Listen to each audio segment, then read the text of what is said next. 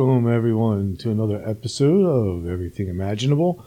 I am your host, Gary Cacciolillo, and before we get started, I want to thank all my listeners for listening and also thank the contributors to my show, who are executive producers, Candace Sanderson, author of The Reluctant Messenger, and Ms. Aida, psychic and author of Voodoo Justice Magic. Binaural production engineer, Damian Keller, author of Sounds Good, Sounds Great. Monthly co-host, Jared Murphy, author of It's Not Aliens, It's Worse, It's Us.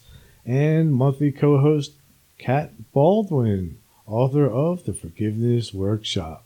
If you are interested in becoming a contributor to the show, go to my website, everythingimaginable2020.com, and you'll find everything you need there.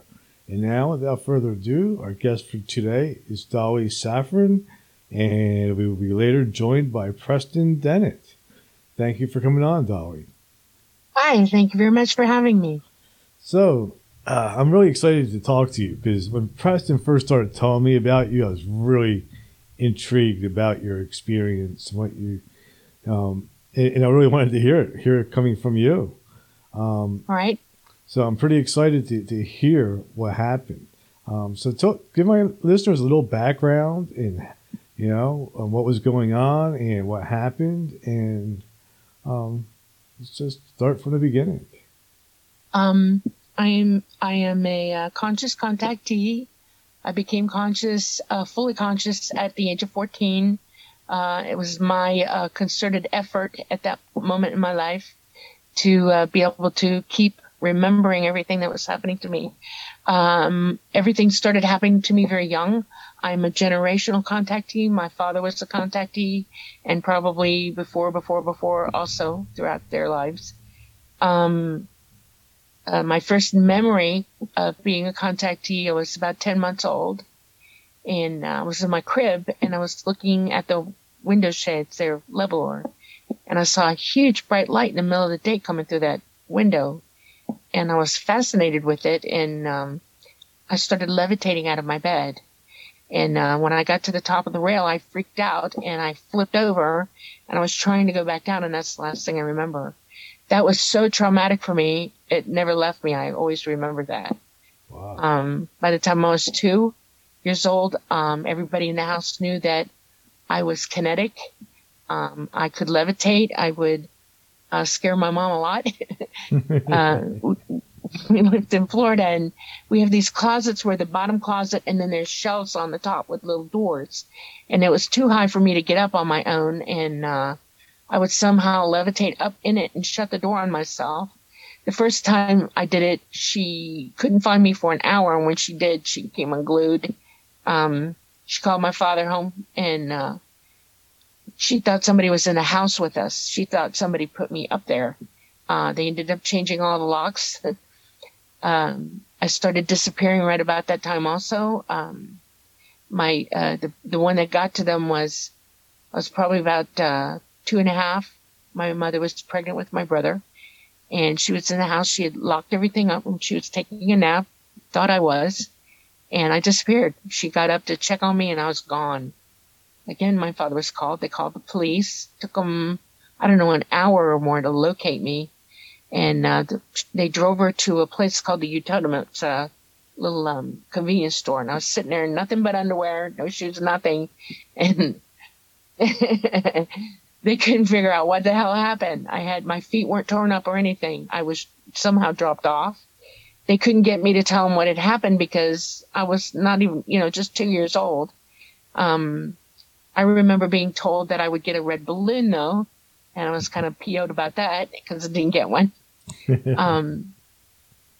My life is a series of memories that are encapsulated where I would wake up in the middle of the night and somebody would be in the room with me, and then I'd, lose my memory. Sometimes during the day I would see things. When I was 5, I was laying in the front yard of my house and looking up at the sky, and I saw a huge umbrella coming down that was slowly revolving, and I could hear music, and I think they were covering me. I had just gone to see Mary Poppins with my family, and I think they used that memory to not scare the hell out of me. And I have a memory of being taken at that point, being taken up into a craft. There was a woman there, and she sat me in her lap. I realized that she wasn't human. She didn't look fully human. She kind of resembled, but not quite.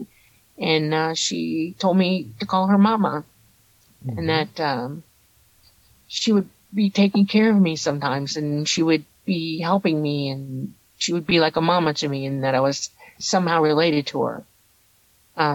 I flashed at that moment and I woke up again in my house with my mother looking at me like, how the hell did you get in the house? We had a huge ranch, and it was hard, when I went outside, I'd have to go a certain way to come back in the back, because that was the only safe place for me to come in without having to go out, go through things. I tried to tell her, but, I don't think she was having anything to do with it. I think I frightened my mother a lot. One time my uncle had come over, and I have 3 cousins, and they were all in the house with us, and my aunt was yelling at my cousin Sharon, and I got really, really upset about it, and one of the doors in my room flew open, to my closet, and all my mother's hat boxes that were in the top hit her, flew out and slammed into her, and that's when all hell broke loose. And we ended up with German Shepherds at that point, and they had one on me specifically. She was an ex-police dog trying to keep tabs on me. And what's funny about that is E.T. used to take her with me. I'd disappear with the dog. They didn't care. As time went on, I had more sightings, but they never resulted in cohesive memories for me. I knew something was going on. I knew something was happening. I just couldn't put it all together. When I was 14 years old, I took astronomy lessons at the Miami-Dade Transit Planetarium. So did my brother. And I was out in the yard one night. It's getting late. My dad said, come inside. I was out with my telescope doing my homework. And I packed up, brought it in, and got dressed for bed. And I looked outside my window, which I often did. I'm not a real good sleeper. I only sleep an hour a day, maybe 2. And I saw about 100 lights in the sky. And I was like, whoa, what is this? And I kept staring at them, and they paired off. And some went east, west, north, and south. 2 pairs of them came down over my area. Some went west. 2 of them went west, and then the other 2 came down over us. One went toward a place called Dadeland off of Kendall Road, and the other one came down over my house where we lived. And at that moment, I realized that it's now or never. I'm either going to remember this or I'm not. And so I started using as hard concentration as I could use to memorize what I was seeing, see it as it was. I saw it changing colors as they came down, through the atmosphere and all that. I saw the trees moving, whipping around as it came down over our trees, like high wind, but there was no wind, no sound. I did hear high-pitched frequency, like in the back of my ear, but that's it. It wasn't that loud. I just heard it. I started looking at the vehicle, and I realized that no, this is not an airplane. I didn't know what the hell it was, but I started memorizing it. And I got up to where the ports are at the top, and I saw the windows, and I was like, oh, there's somebody in there. And I saw 2 beings, and I'd never seen any or could remember anybody like them. And I was unnerved because they're different. I became frightened at that moment, truly, truly, truly frightened. And I turned, and I was going to dive under my bed because I realized they were looking at me, directly at me. And before I could make the full turn and go down, I froze. My whole room flashed into blue-white hot light, and boom, I was out. I don't remember anything until I woke up on my floor in somebody else's clothes, backwards, inside out, the whole thing, disoriented and thinking, oh my God, I could hear my mother in the kitchen. Army people get up really early in the morning. And so I just went and had a shower, got my clothes on because I didn't want those on anymore. And went into the kitchen where she was. And I'm already trying to recall at this point. I'm trying to make myself remember. I was doing deep breathing. I was trying to meditate. I was trying everything I could to stay calm. And my mom had the radio on in the kitchen while she was cooking. And I think it was Paul Harvey that was on. And I asked her a few questions. I said, hey, Mom, did you guys see anything last night? Lights, sounds, whatever. And she whirled on me and went, no. Mm-mm. That meant shut up. Okay. She did not want to talk about it. Just about the time that she did that, the news came on and we heard the newscaster state that 2 police officers at Dadeland Mall in Kendall saw a UFO and they described it. And oh my God, the hackles went up on the back of my neck. I was like, oh, and I wanted to talk about it so bad. I was almost jumping up and down. Okay. Cause that was for me. That's like, it made it tangible to me. Okay. I was hooking onto it at that point. And she whirled on me again and she stuck her finger in my face and she said, no, you're dreaming. No.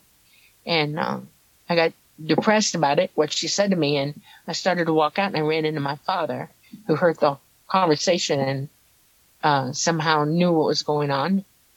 And I went in the bathroom, back in the bathroom, shut the lights off, shut the door, sat on the floor, and just cried and tried to remember everything. I mean, I literally, for the rest of that day, worked really, really hard to bring my memory up and see if I couldn't recall it.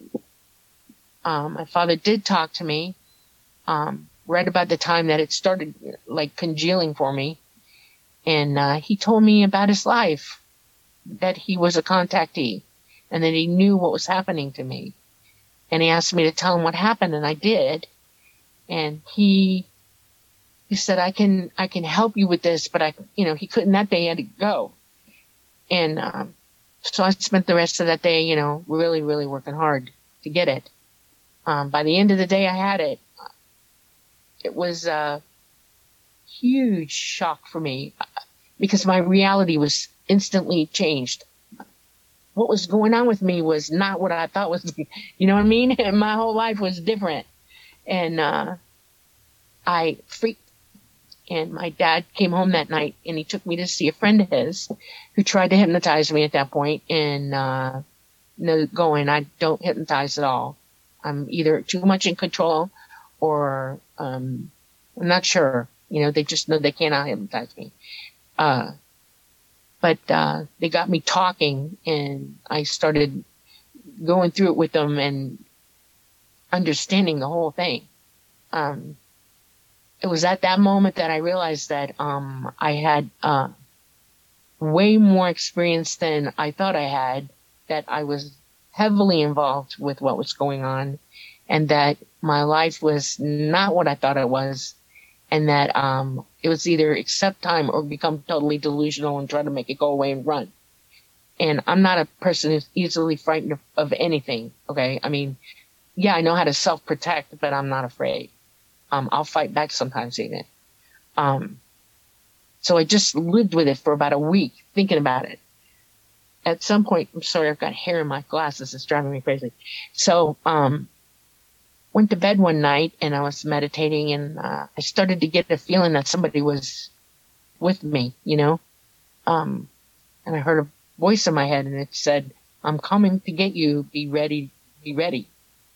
And I didn't know what that meant.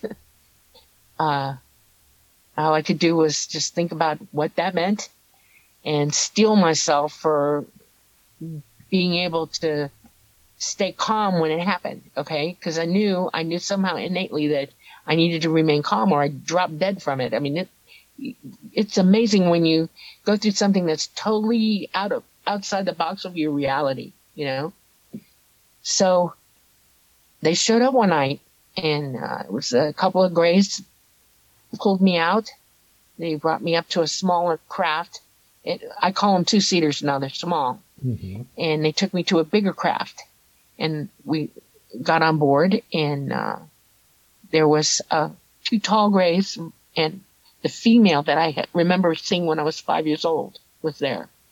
And they walked me in. They showed me the craft, went from place to place, level to level. There were 4 different levels in this craft. And and it was massively huge. I mean, it was big, you know. They took me up to what I call the helm, you know, like it's the helm, and was surprised that it wasn't what I expected. You know, I thought it would be like an airplane. It's not. And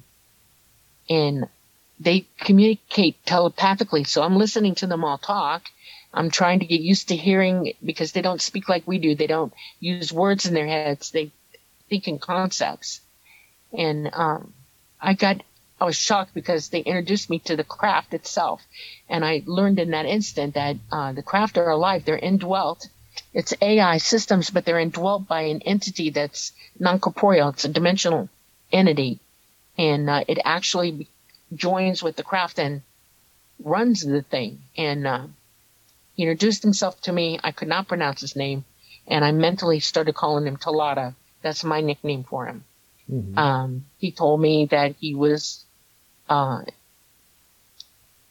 who I was going to be working with.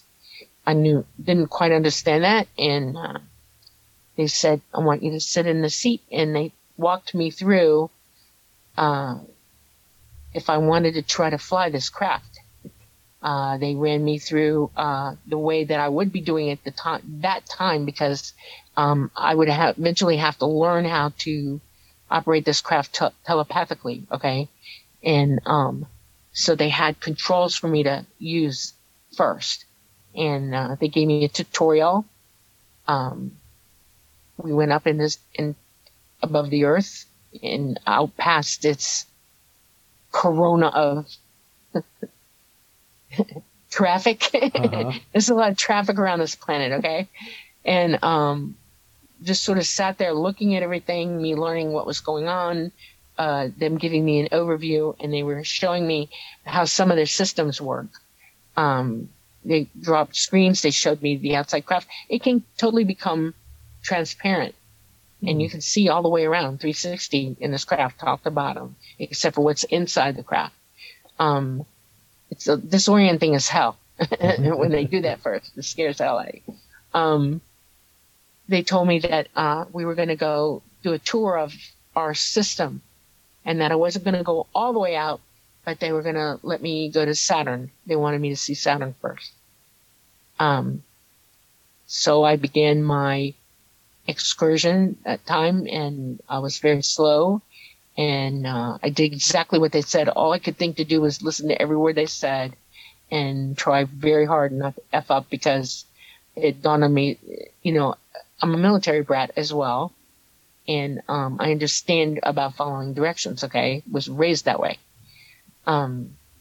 We went out and we went to Saturn, and the first thing they showed me how to view a planet from certain distances, you know, above and below. You know, we did exercises in understanding the topography of this particular planet, because it's so involved. It has huge rings. There's wide open spaces between them. Some of them are all dust. Some of them have big, huge, you know, boulders in them. I guess you call them boulders. Mm-hmm. And it's the most amazing thing you ever saw. I saw the actual colors. Our ability to see things in space sucks. Bad. Really bad. And I saw what it actually looks like. It's incredible. And we went up through the rings a couple times. He showed me how to go up and actually go up above and below through the rings in certain spots where we could navigate it. I saw the moons. There's quite a few moons. And I learned that Saturn tilts and the rings tilt. It's not gyrosynchronous. It's hard for me to say that word. It's not gyrosynchronous. In other words, it's gyro tilts, okay? Mm-hmm. The way it revolves. And that was really interesting to me. And they said, okay, we're not done. And they again moved outside this planet's influence in Saturn space, and we talked about where I was going next. And it was the moon, our moon. And they took me all around the moon. We did 8 turns of the moon, you know, different directions, looking at everything. And then we landed. We soft landed on the moon. Sat there for about a half an hour, and they all kind of looked at me like, well, what do you think? And they were putting the question to me, I guess. They wanted to know if I was really serious about wanting to fly, which at that moment, or during those moments that I was in this situation, I realized that I'd already asked for this, that when I was younger, this is something that I wanted to do. I love flying. I've always loved flying. I'm disoriented for it somehow. Maybe, I don't know. My father was he could fly, they call gliders and stuff like that. Right. He was an airborne ranger, and they all have to do glider pilot training. And so I've been in gliders, I've been in small planes, I've flown everything you could possibly think of, okay, that a private person could fly. I have two uncles who fly, and so I've been flying my whole life. And I decided in that moment, I was only 14 and a half by then, and I said to myself, this is it. I guess this is what I'm going to do. I want to do this. And it began a really long journey for me, because there was a lot that I had to learn how to do. A lot. I realized also in my first contact that I'd been being trained by them since I was a small child for many, many things. I've learned mathematics from them, philosophy, morality, languages, everything. I mean, they've just been teaching me since I was a small kid. I was still leaving and coming back, but I found out that they could facilitate me coming back within minutes of leaving. In other words, I could be gone for 2 weeks and then come back shortly after I'd gone, in time scheme. I was learning about the physics of that. One of the things is speed and distance equal time. In other words, when you first start moving out and your speed is increasing, where you just left is maybe a little bit ahead of you in time, okay? But then it changes places, and the faster you go, they're dropping back. You're going faster forward in time from them. And they were using that time equals distance to bring me back to where I needed to be, okay? So that I wasn't losing my life here and disappearing for long periods of time and people freaking out. I had a big question when I was in my 20s. Does that mean I'm older than my chronological age? And I was like, yeah, a little bit. It's just been a long, fantastic, unbelievable journey. I've been training my whole life for a mission that they are going to complete soon. And I decided about, 6 years ago that I was tired of living this very divergent life. In other words, I had this life and I had this reality and this reality. And one of them is all truth and everything is known, and this one is nobody knows what the hell is going on. Okay?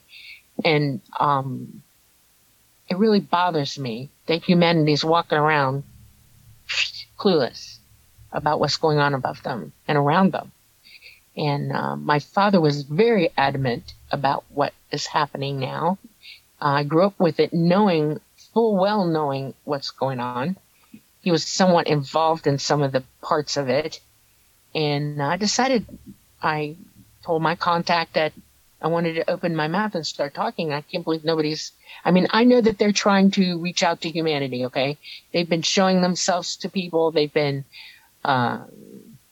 working with people for a long time. I mean, their history with us is intensely involved, okay, for eons. They've known they are our progenitors, okay? We're their children. We are a mix of a lot of different ethnicities of them. Mm-hmm. And we have been, and this particular solar system that we're in right now has gone through a lot of physical changes that are cataclysmic often, and they've had to directly intervene with us from time to time and pull us off and then bring us back. It's a big deal. And what we have going on politically around us and the world powers that be, know what's going on, and they've kept you all clueless, and I'm opening my mouth, talking. It's time, you all know. I don't like to be negative in any way.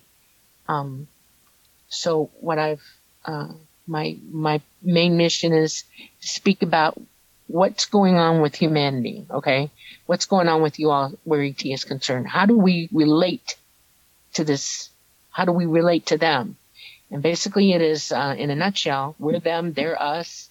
We have abilities, you're not using them. You want to talk to them, you want disclosure. You need to learn how to use your abilities. And the first thing you need to do is unpollute your body. You know, we're polluted. We are damaged in ways you can't even imagine. Chemicals, everything, bad water, bad air, all of it. Radiation. For the last 80 years, our poles are excursioning, and we have wide open gamma radiation in us. We're getting diseases, and things are happening to our physical bodies because of it. Largely ET, one of the reasons there are so many contacts going on with ET is that they're trying to bring us through that to get us to the other side so that we can get out of here. Okay? The world government, or the governments of the world, whichever way you want to look at that, know this. They know what's going on. And they have been using everybody to save themselves, the 1%. They've gone underground. They have literally gone underground. They're ready. They're supplying it now to survive. I mean, there's a huge seed depository up in, near Norway. There's all kinds of things all over this planet that are geared for surviving what's about to happen. And I can only speak gently to the fact that we're expendable, and they plan on it because they don't want us fighting them to go down into their holds while this starts happening.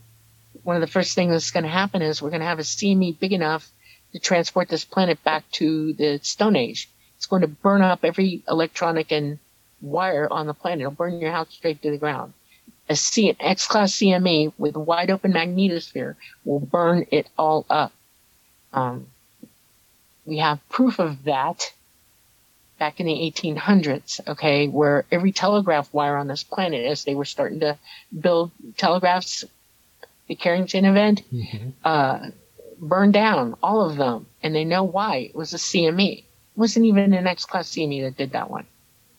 We are in solar maximum now, and you only got a short while before this CME hits. Ask yourself what's going to happen when that does happen. Where are you going to be? What are you going to be doing? Well, I guarantee you the world governments and the people in the 1% know where they're going to be. They don't. The only way you're going to go with ETs is if you can communicate with them. If you can use your own innate abilities. Every single human being is related to them on this planet. Every single one of us. And you have a pineal gland in your head. You're psychically innate psychic. But you've been taught to fear. You've been given things to eat and drink that mess with that connection. You have huge wired up systems around you that are constantly bombarding your brain with all the wrong stuff to cut you off from it. And you need to learn how to use it. They want you to. This is the message. They've been showing themselves, and people are awakening to show you how to do this. And it's not going to be easy. You've got to learn to do it. It's work to attain this ability. There are programs out there. Russell Targ has a program on. It's on the internet, and you can bring it up. It's an app, and it's a psychic trainer, and you can learn to use your psychic abilities with it. I believe that that's a good place to start, but I think that we all need to join together. You teach people how to work in groups so that you can test yourself out and learn to use your abilities. Because once you do that, once you open that window in your head to see and hear outside of yourself, you'll start to hear truth. I firmly believe that if we all stood up able to do that, the governments of this world would instantly know the jig is up, and it'll force disclosure. First of all, they'll come down before they plan to, if that happens. And my advice to everybody here is get with it. Let's do it, because it'll be better for them to come and rescue sooner than later. Okay. They will not interfere with us completely because we are autonomous beings. Every being in the universe is autonomous, and we make our own choices. This is our home, our planet, and we have the ability to guide ourselves. And that's also a big part of their message. So it's a lot, isn't it? It's interesting. Some of the stuff I've heard from other contactees, like you mentioned the female extraterrestrial. I've heard that from several contactees where they met this female extraterrestrial, which was described to them as like a mother figure or whatever. And a lot of them also remember sort of being in like a playroom with other humans, with other human children that were taken at the same time, and they were basically observing, testing them for psychic abilities. Yes. Depending on how open you are in the beginning of your training with them, depends largely on which way they, position you to learn. And, whether they jump you into all the foundational knowledge that you need to have to work with them versus you actually catching up psychically so that you can learn how to use your psychic ability. And they'll help you detox yourself and stuff like that. And yeah, they have bring us all up as children to begin with because we learn better. You know that. One of the things that they want to hope is that we all teach our children young that they're psychic and to use their abilities, not to tell them they're wrong and that they're dreaming and, and not to expose them to fear and ridicule and any of that, just to let them develop the way they were meant to. Okay. Because if it starts in your childhood, it's well usable by the time you become an adult. Starting as an adult is a little bit more difficult. It can be done. You can learn these abilities, but it just takes a little bit longer. It's like learning a new language, literally. You've been speaking this language your whole life, and now you're going to learn this. Right. And it takes a little work at it, But it can be done even as an adult. Like one of the things, I was talking to Preston one night, I told him I never saw a UFO or anything, and he gave me like this little exercise to do outside, and I did it, and I saw a UFO. So there's this definite connection between consciousness and the extraterrestrial. The other thing that I have also heard several times that you mentioned is, and I don't know where it fits in, is them allowing the contactees to try to operate their craft. Is there a purpose for that? Like, why do they want us to operate their craft? It's gonna, when they do decide to make the rescue that they're gonna make, people aren't gonna run and flock to an ET, a Greg, like an AI Greg, the small little guys, opening the door and saying, "Come on, let's go for a ride." Right. You're gonna have a whole handful of humans or a larger group than that look at them and go, "Oh, I don't think so." But if I land and open the door and say, "It's time, we got to go," and I'm sending you mental messages and tapping you mentally, you will see that I'm telling you the truth, and you'll be more apt to say, "All right, we're ready, let's go." If you're woke and you're ready for it and know about it, you'll really want to go because you know what's happening. They're not really planning on coming down until after the big CME that F's everybody up. Do you realize how many satellites are surrounding this planet right now? You have a clue? No, but I was just neural net. I was just watching the news yesterday about that. There's a lot of space junk, and one of the things the United States is going to start doing is cleaning up some of the unused satellites and stuff. So there must be a lot of stuff out there. It's more than that. They have a giant neural net of satellites. Elon Musk alone has sent thousands of them up already. Okay, 300 at a time. All those satellites that you see in little trains going around surround our entire planet, and they're all over it. They're in a special orbit. It's a neural net, so that they can watch everything that's going on down here. They're in contact with one another. Every country that's got one up there is in contact. They're all part of it. When that big badass, excuse my French, I'm sorry, CME hits, every one of those satellites is going to drop because they'll instantly be killed. It'll deaden all of them. They'll burn up in space, and a lot of them will come down as fiery balls of, oh my God, okay? So you're going to have to deal with that when that first happens. It's not only going to be that your house is burning down, but now there's crap coming down over your head, okay? Once that happens and they've cleared the air, they'll all land on every street, runway, anywhere they can come down, and it will be a massive landing at one time. I will tell you that there might be a little space of time because the CME and our excursion make it difficult for them to travel around here. They're mostly bugged out right now. They can't handle the magnetic field lines that we have. They're erratic, and it's too dangerous for them to fly them. Okay? If you understand about magnetism, they can't surf our magnetic field lines because they're too erratic. And some of them, they just part and they messed up. They disappear and they'll crash. It's one of the reasons crashing started way back in the 40s, because it was starting then. Okay?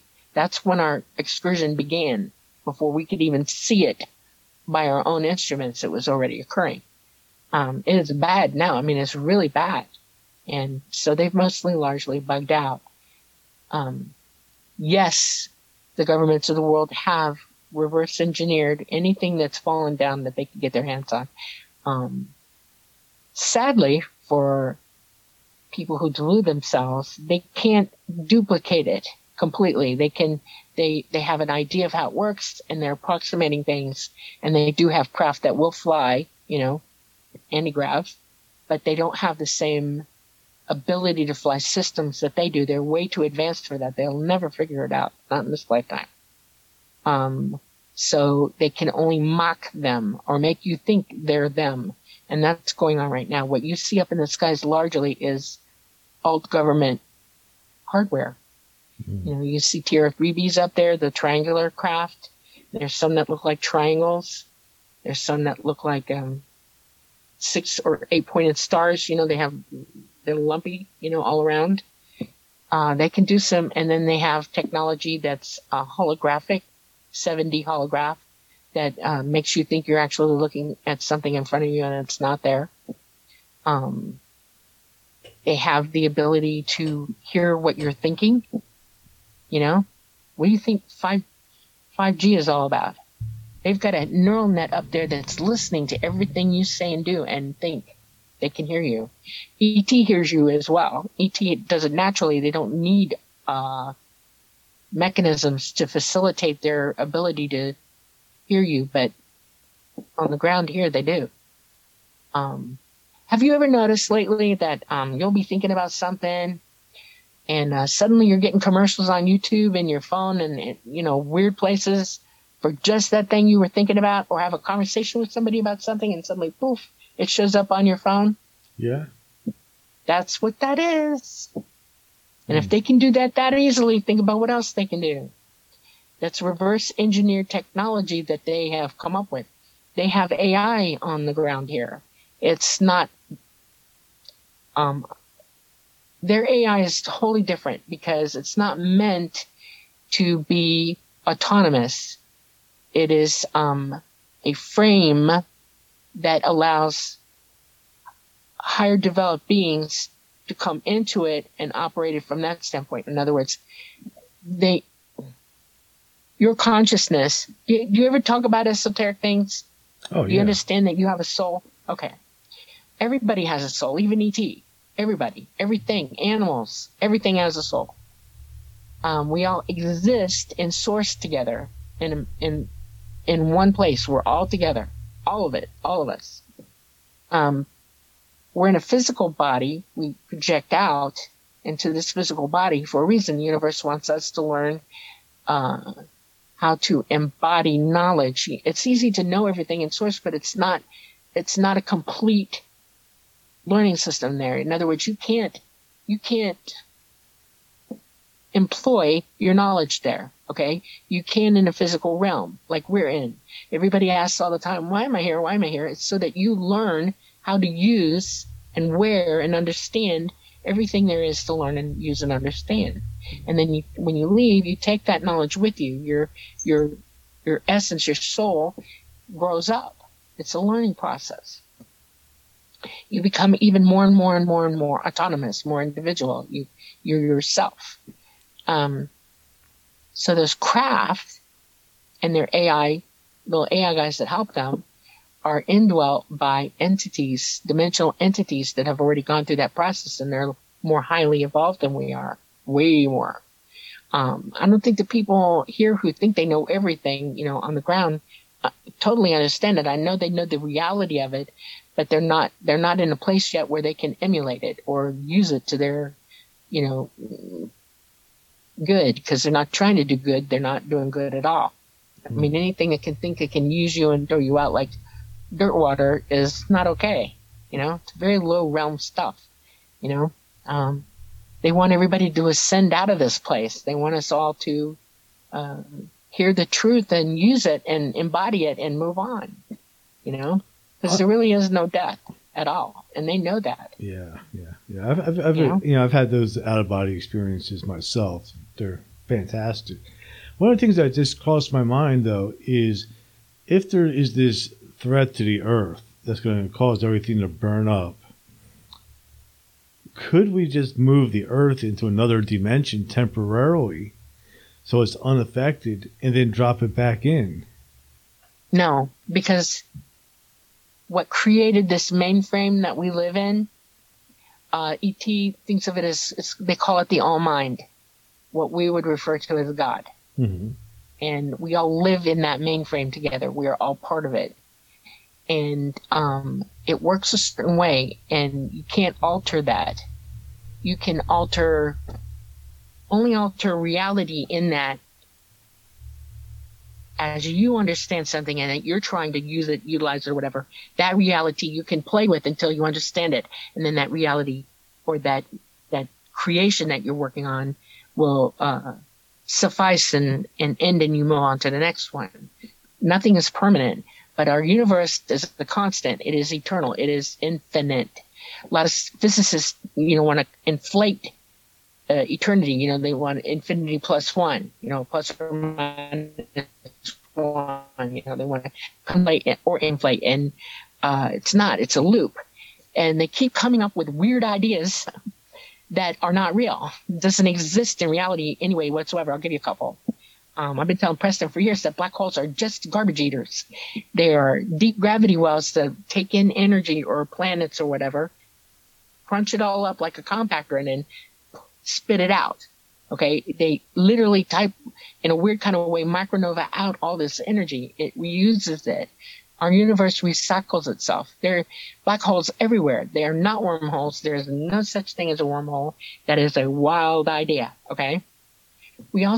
Space is a lot more busy and has more things in it than you realize or can see. Our vision and our brain is only capable of visualizing and seeing and understanding what's really out there in space. Space is not empty. It's full of stuff. Totally full. I'll give you for instance for that. Why they sent those telescopes out to start seeing, the infrared signatures of what they're looking for as the Big Bang. Mm-hmm. They want to see if space is going to go cold like they thought. They're about to be bitterly shown that that's not how it is. Our universe recreates itself all the time. There's death and life renewal all over our universe all the time. It does not go cold. That engine keeps going. What is in between our galaxies is a ton of dust and plasma, electromagnetic energy that's connecting everything like little filaments everywhere. They're finally starting to see the closest one to us, which is the Andromeda Galaxy. It's already where our plasma and energy is already touching. We're tapping one another now. It'll eventually will plow into us. It's heading toward us. We're sort of heading, not as quickly toward it, but it's incoming. Take 38 million years, and there's going to be a collision of unbelievable proportions. This is how the universe operates. You can't. That's not up to us to decide to do. What is up to us to decide to do is to understand how that works, to realize that this is not our last stop. We can't save our physical selves because it's part of that engine. It recycles. It moves on and on and on. Who you really are is still alive, though, in here and able to travel and go anywhere it wants to. You can evacuate yourself. You won't take your physical body with you, but you'll take the energy that is your body with you and move on. That's a very important concept to start understanding, because it teaches you a couple things. It teaches you not to fear the life and death cycles of anything, okay? That you are eternal, that you go on forever, okay? The second thing it teaches you is that you have huge opportunities to jump into greater foundational knowledge than you would have, because you're too busy trying to protect yourself from what you're afraid of. It teaches you not to be fearful once you embrace these ideas and understand them. And that's what ET's hoping for. They're there. We're their children. They want us to catch up. It's time. And we need to make sure that we all cooperate with one another, love one another, and freaking figure it out before we all, have no choice one way or the other. And we're coming to it. Earth's cycle is 12,000 years. There's going to be a micronova after this cycle, at the end of this cycle, and the whole planet's going to flop and go through a Noah event, okay? And we'll go into an ice age for a while, and we'll all be gone. And you can either go on physically with them, or you're going to physically leave here and go into the realms and go somewhere else and hang out for a while until you decide where it is you want to end up.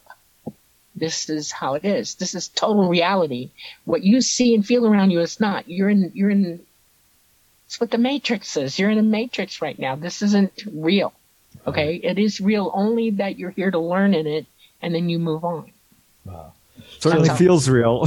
Preston. Yeah. Thanks for coming on, Preston. Yeah. How are you? Good. Yeah, I totally agree with what you're saying, Dolly. I mean, obviously. But, man, when we're here on Earth and we bump our head, oh, that hurts. Yeah. But people, I mean, death is such an awful word. It's just not true. It's a lie. No one dies. It is, because I've had my own. I've told you my story about the seizure and going outside of time and space and all that, and it was life changing. So then there's really nothing to fear. Like why did if our souls are going in and out of bodies anyway, why is there the need for extraterrestrials to save any type of physical human beings to begin with?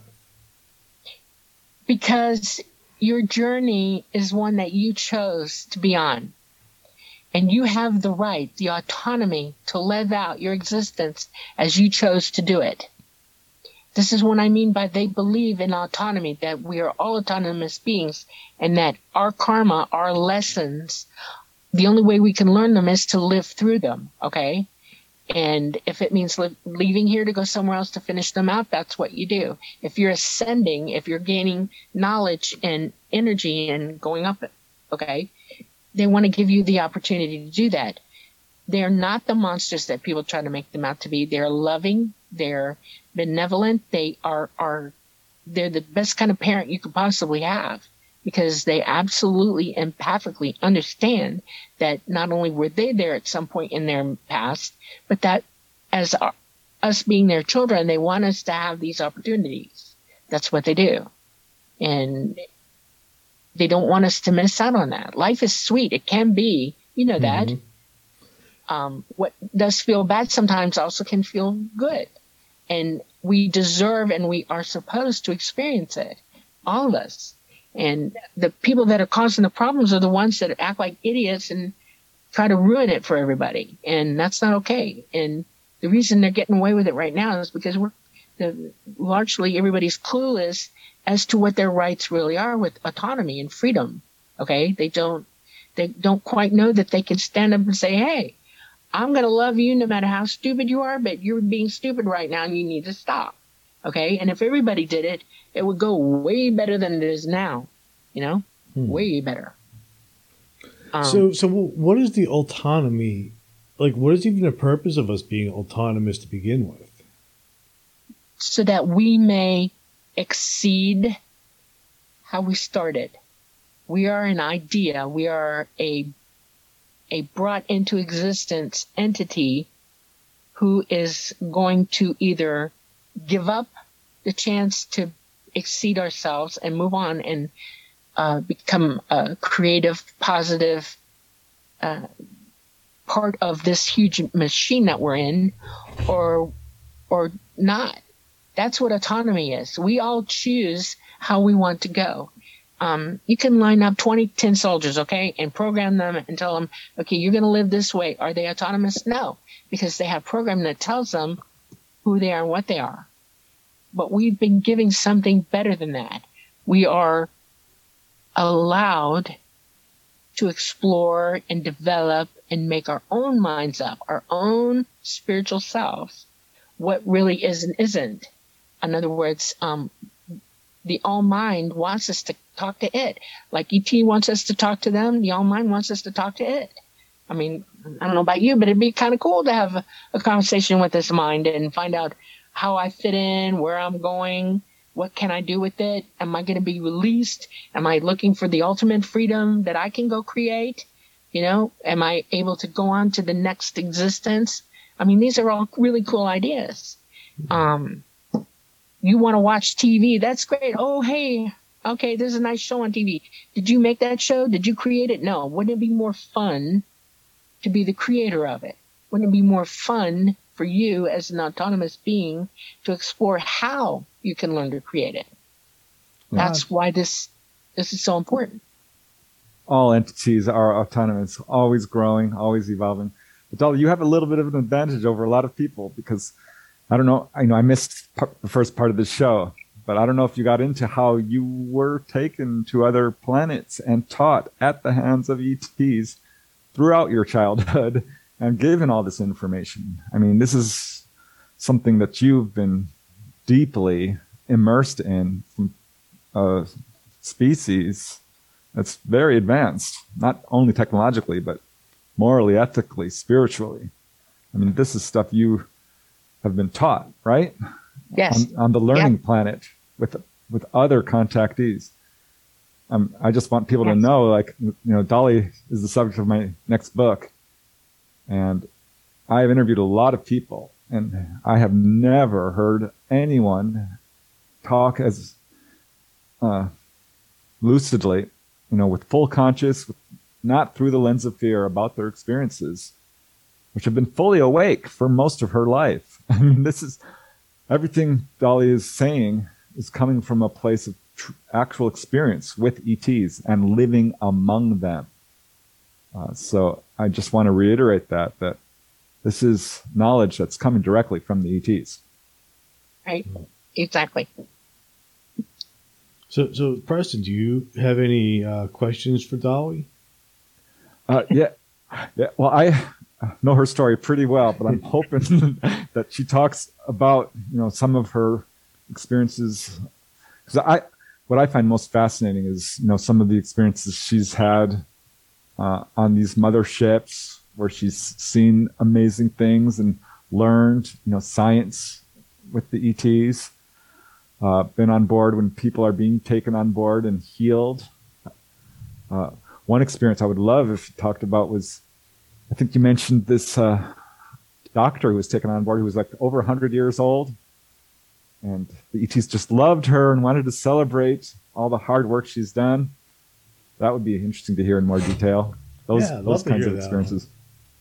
They love to honor people, especially those who are in service to others. It is very important. It's important for all of us.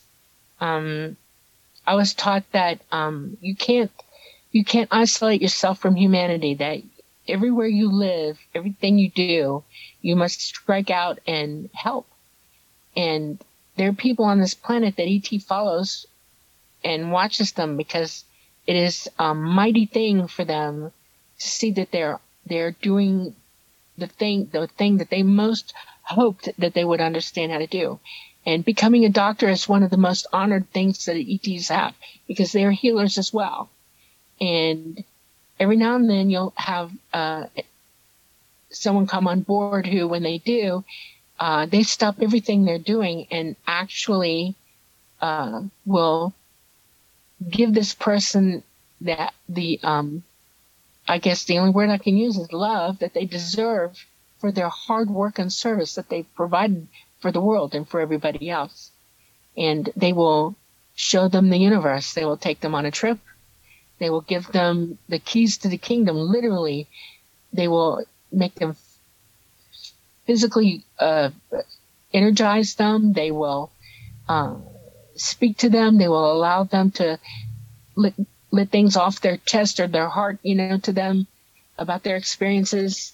They're totally 100% interested in how these people have managed to evolve ahead of all the trauma that they have to go through to evolve. It's one thing to have it easy. It's another one to go through all the hardships of life and everything and come out on the other side and still done the work that you wanted to do. And it advances you. And they try to gift them. They try to show them. They open them up. They will help them raise up so that they don't have to come back here and do it again. It's almost like, this is your last trip, man. You get the keys to the kingdom. That's what I mean. Okay? And it is fantastic to watch that happen, because it is the happiest you'll ever see this human being, and it makes you happy to be happy, to watch them be happy. It's very weird. It's like they all share together in this emotion because everybody's reading everybody, and it's they experience it with them. It's communion.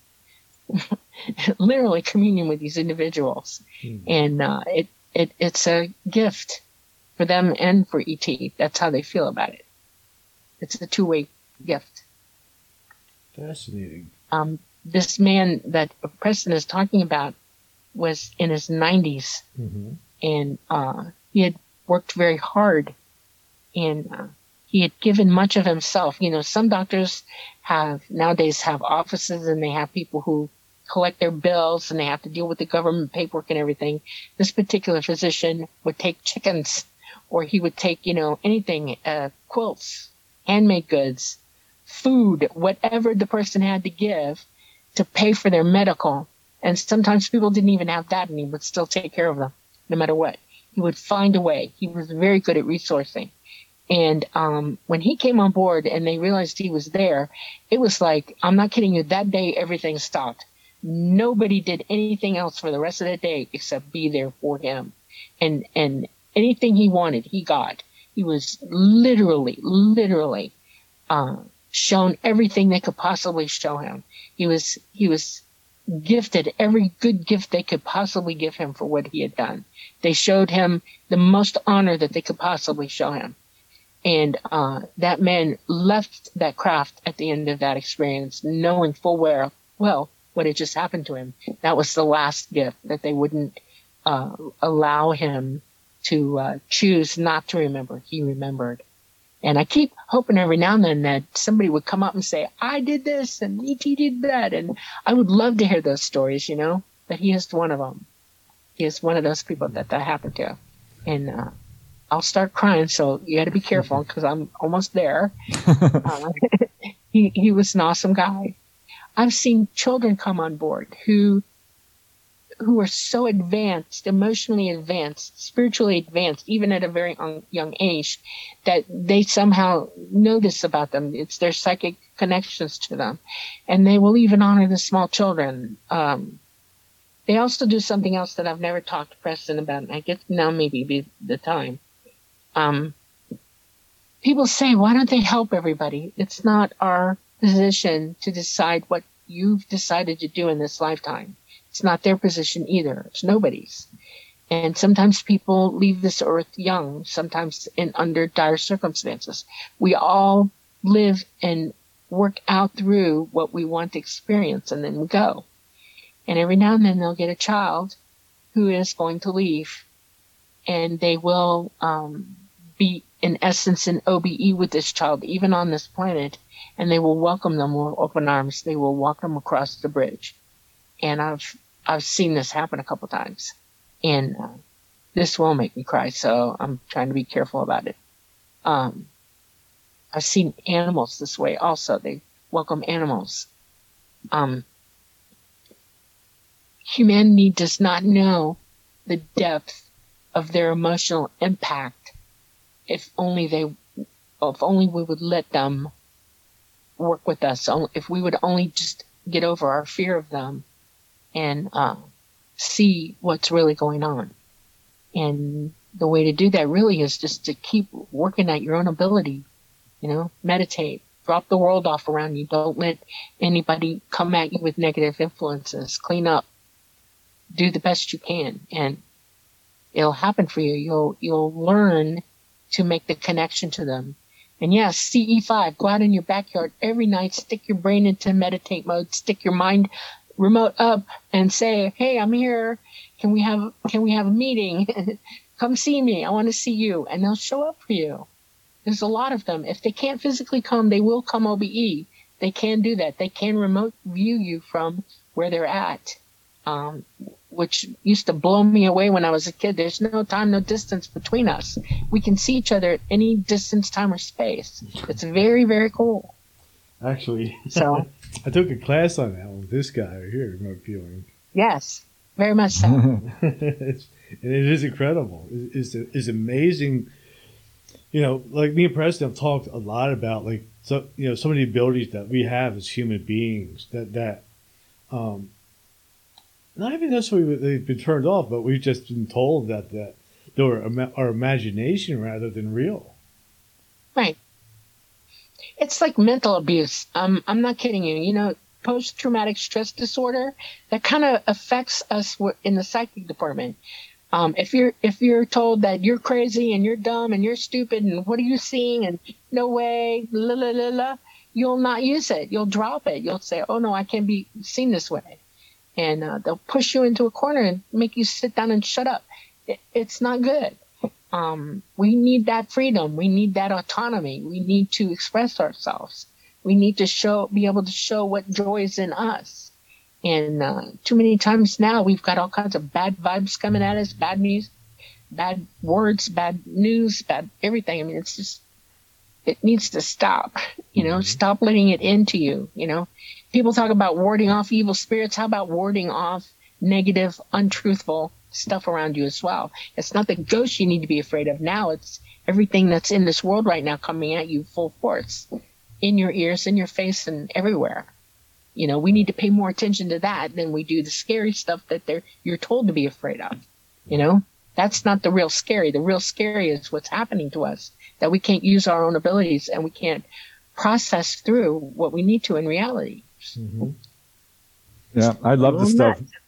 A lot of people I've interviewed who are contactees have experienced a wide variety of paranormal abilities. I hate that word. They're not paranormal. It's totally natural. Mm-hmm. But people have described to me, telekinesis events, out of body, mind reading, levitation.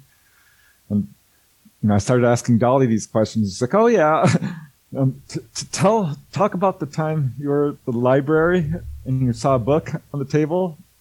Oh. Like, that's cool. Because, people have described telekinetic events, but they're relatively rare. And you're like, yeah, that happened to me. You have a couple of events with that, but that one in the library was cool. Yeah.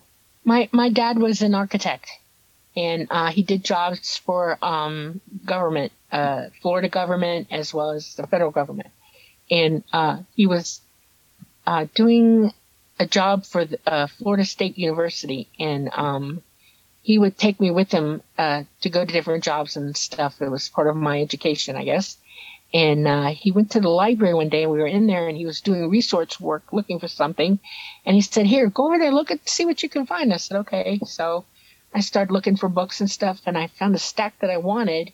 But the tables are huge, and I was a kid. I wasn't big enough to, just reach over and grab it. And I was struggling across the table, and I was holding my arm out, and the daggone book that was on the table that I wanted just slid into my hand. And I was shocked, and I shoved it back, and I did it again. I went, I want the book, I want the book, I want the book. And it hit me in the hand again. And I was shocked. I grabbed the book. I ran into a corner. I was shaking. I was like, oh. And I realized that I could really do this, and then I started trying to do it everywhere I went. I thought maybe the energy in the library is facilitating me. No, proved that I could do it at home after that. I could make other small objects come to me if I really wanted them to. And that was amazing to me. I mean, this was a big book. It was a big reference book. It was a medical. It's about this thick and about this big, okay? I'm just 8 years old. And it just, like nothing, like butter, straight into my hand. And I can't, you know what it's like to be someplace that you can't yell and scream and go, oh my God. It was incredible. That was the coolest day of my life when I realized that, oh my God, I could do this. Yep. That and levitating. When I made it up into the top of the closet the first time, I was laughing my butt off because I did it, you know. I saved myself once doing it. I was painting, we had a old house and I was painting the stairwell. It was dingy, dark, whatever. I painted it white. And I had the cans, you know, I'd hammered them shut and they were at the top of the stairs. I cleaned up all the tarps and everything and I was just going to walk them down to the basement to put them away. And I had them in my hand, each hand, one can, and I took off this top step straight out into midair. And I thought, well, I'm dead. And the stairs went straight down like this and then there was a landing and then it turned this way. And I made it all the way down past the landing to the bottom step and landed on my feet with the cans in my hands, soft landed. And I screamed because I realized that I broke my own fall. I somehow broke myself with levitation. I was pulling back, levitating against that actual fall. And that shook me up. That was like, wow. Other things. I mean, it's just weird how you can process this. I also began to realize that I have to work harder at sustaining those abilities. When I'm around ET, I do better at it. In other words, I'm more, when you're constantly using your psychic abilities all the time, the energy level goes way, way, way up and you can do almost anything. But when you're away from it, I've noticed that it wanes and goes down. And that's when I realized that I was being bombarded here by so many negative, bad things that it was sapping the life out of me. And that's one of the reasons I'm very adamant about everybody, you know, just stop, get off the slave train, turn the TV off, quit listening to all the BS, just drink really good, healthy water, talk to your water. Your body's 80, you know, more than 86, 87 point something % fluid. The energy that you create in your body, that water absorbs, it behaves. If you drink water that's really bad, negative, it'll affect who you are. Don't drink bad water. Not at all. Water that's been sitting in plastic bottles is bad for you. Pour it into a glass pitcher and let it sit, you know, for 24 hours in the fridge and talk to it. Tell it nice things, you know, tell it to be positive. Remote view into that water and tell it raise its vibrational level. So when you do put it in your body, it helps your energy level stay where it ought to be. The food you eat, how you sleep, where you sleep, all of it, we all just got to clean up. All of us. Yeah, there's been scientific experiments done with this, by the way, in water and impressing it with positive energy. Plants grow better. Gosh, what was the guy's name? Emoto. He wrote a whole book. Yeah, I just started reading his book last night. Oh, really? Yes. There you go. I love that book. It really woke me up because I'm like, wow, there is absolutely something to this. So it's very, very interesting to hear Dolly. When she started talking about that, I'm like, yep. Oh, I've heard this. Mm-hmm. Wow.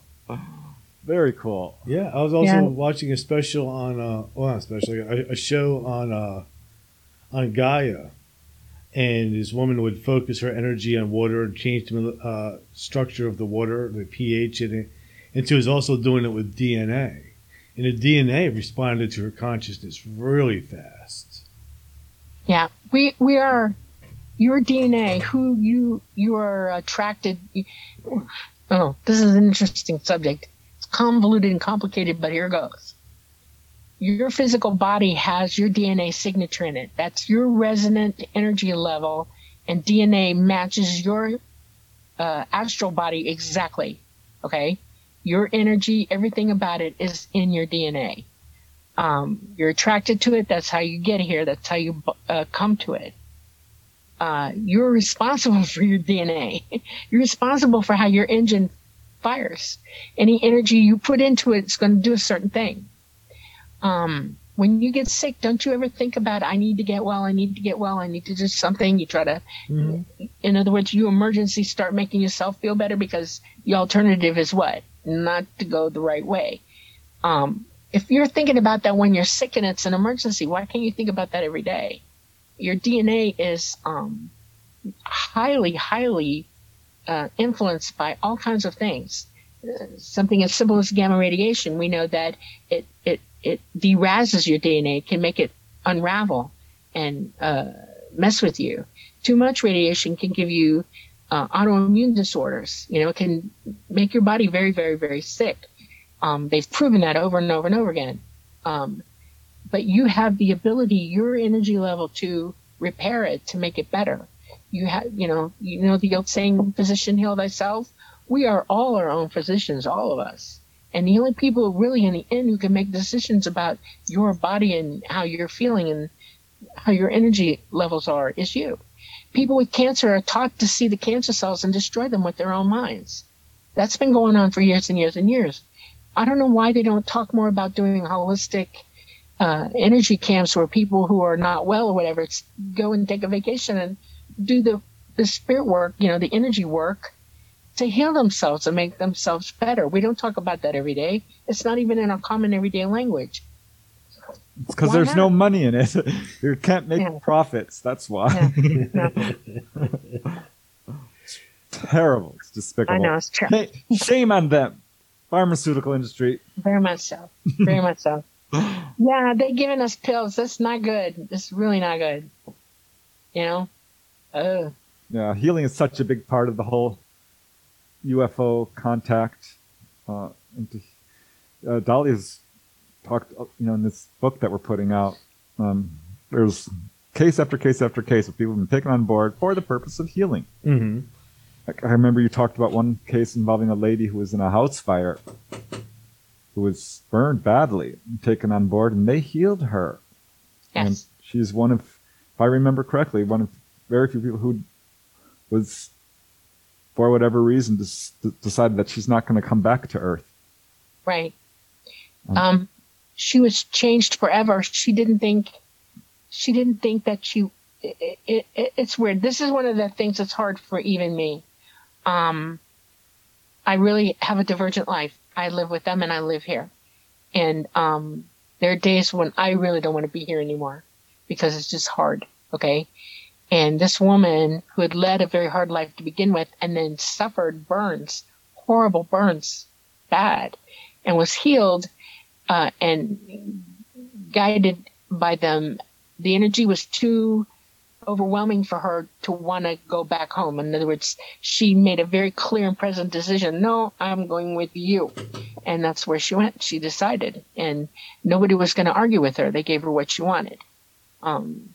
She didn't feel like she could keep going here. And a lot of people will decide that. I mean, if you're trying to raise your abilities and your mind and your what you know, learn, understand in your heart of hearts, you're not going to choose to stay in an infested place with all this other crap when you could go somewhere else. And that's what she decided. She was genuinely grateful.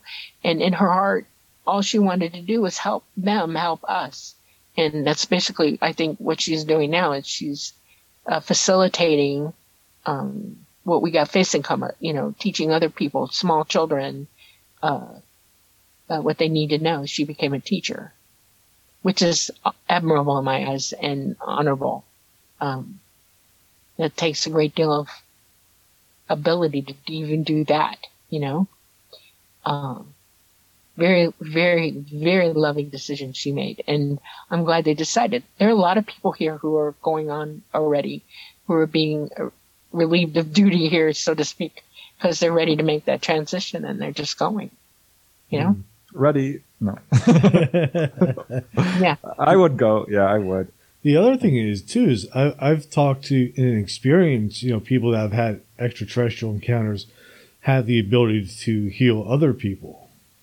even Yes. giving that ability. Yes. It's part of your psychic ability. It's like Psychic 101.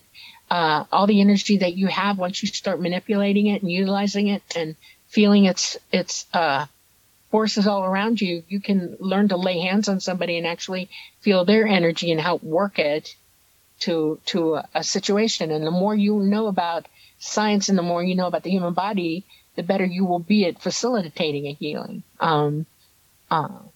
As a nurse, I know more anatomy than most people, and I'm good at triage. And so when I see something's wrong with you, and I know how it's supposed to be and how it works and how your body should be operating in that way, and I can see how it's not, I can lay hands on you and help facilitate that healing a little bit, I can make you feel better. I'm not an expert healer, but I'm good at bringing you to giving you some peace and some pain-free and actually getting a lot of relief. Sometimes pain is not exactly what's going on, and the pain is only at the surface, and what's underlying it is the cause. And so going for the cause, you have to really be able to root that out. But yes, there are people who can actually see that, feel it, and make it better. I know. Yeah, I've experienced it with Reverend Michael Carter. The first time I interviewed him, and I started talking to him, like, right away he's like, "Man, there's something wrong with you. You're just not right. You're not feeling well." And I explained to him what was going on, and literally, like, after like an hour of just talking to him and just sort of exchanging energy, I was fine. It was incredible. I love him. He's the nicest guy. I interviewed him. Yeah, I have him on all the time. Yeah. He's great. Yeah, he's amazing. And one of the benefits of being a UFO researcher is I get to talk to people like Dolly. Like one lady I interview, I'll call her Wendy. She had this ability. She's like, "You want to try it?" I'm, "Yeah." "Are you kidding?" And she ran energy through my feet. And I could feel it. And another lady I interviewed, she's like, "Yeah, I was going to become an actor and it wasn't working out. I decided," she had this huge experience.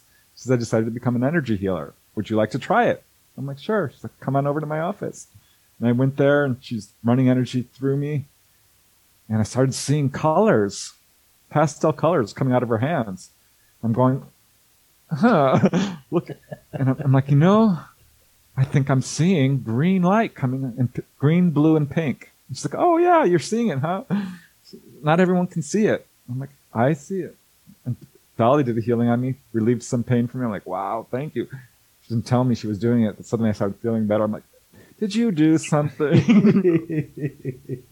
and I've done it myself. I've actually done it to other people. Anyone can do this. We have this ability. And just like you had suggested to me about sort of like doing like the CE5 type of method to see a UFO, and it worked. Yeah. This is not supernatural. This is natural. This is part of the fun. We need to start having fun and growing and learning all this stuff. It's really cool. Dolly's had, when she lives among the ETs, it's all telepathy. Comes down to Earth, and she's like totally connecting to everyone. It's really interesting when we're doing the interviews. And I breathe in to ask a question, and she answers it. And this sort of thing. So this is something we should be doing naturally, because it is natural. It is, yeah. Do you think that these abilities will ever be taught in like regular schools? Oh, I wish. I hope so. Yes. It should be part of our everyday existence. Everybody should be teaching everybody. I mean, we should have meetings and powwows about it. I mean, one of the ways that you learn psychically is that you're downloaded the lesson.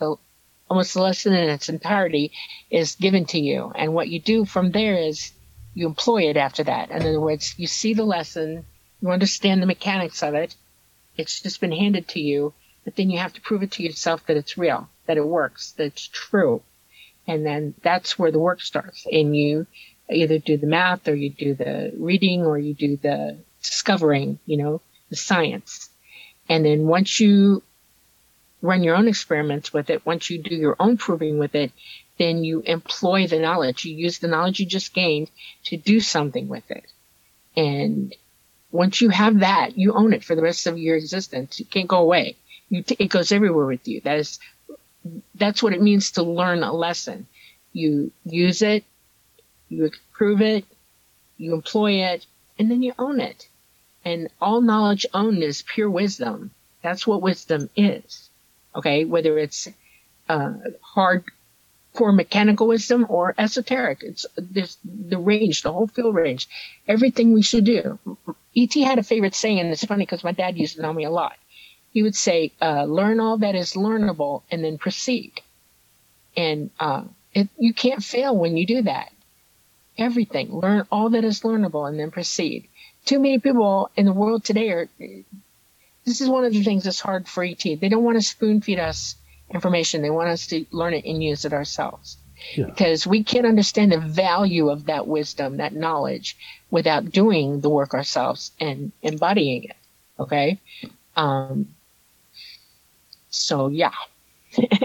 Yes, it should be taught in schools. Kids should be allowed to sit and have a teacher give you a lesson and then let you go and work it out, whether it's run outside and do experiments in the dirt or paint a painting to prove to yourself that you can do certain things with light and color and blah, blah, blah, or do an energy work where you can build something that's going to run on its own, or cook something that's going to taste good. I mean, there's a billion different ways to use knowledge.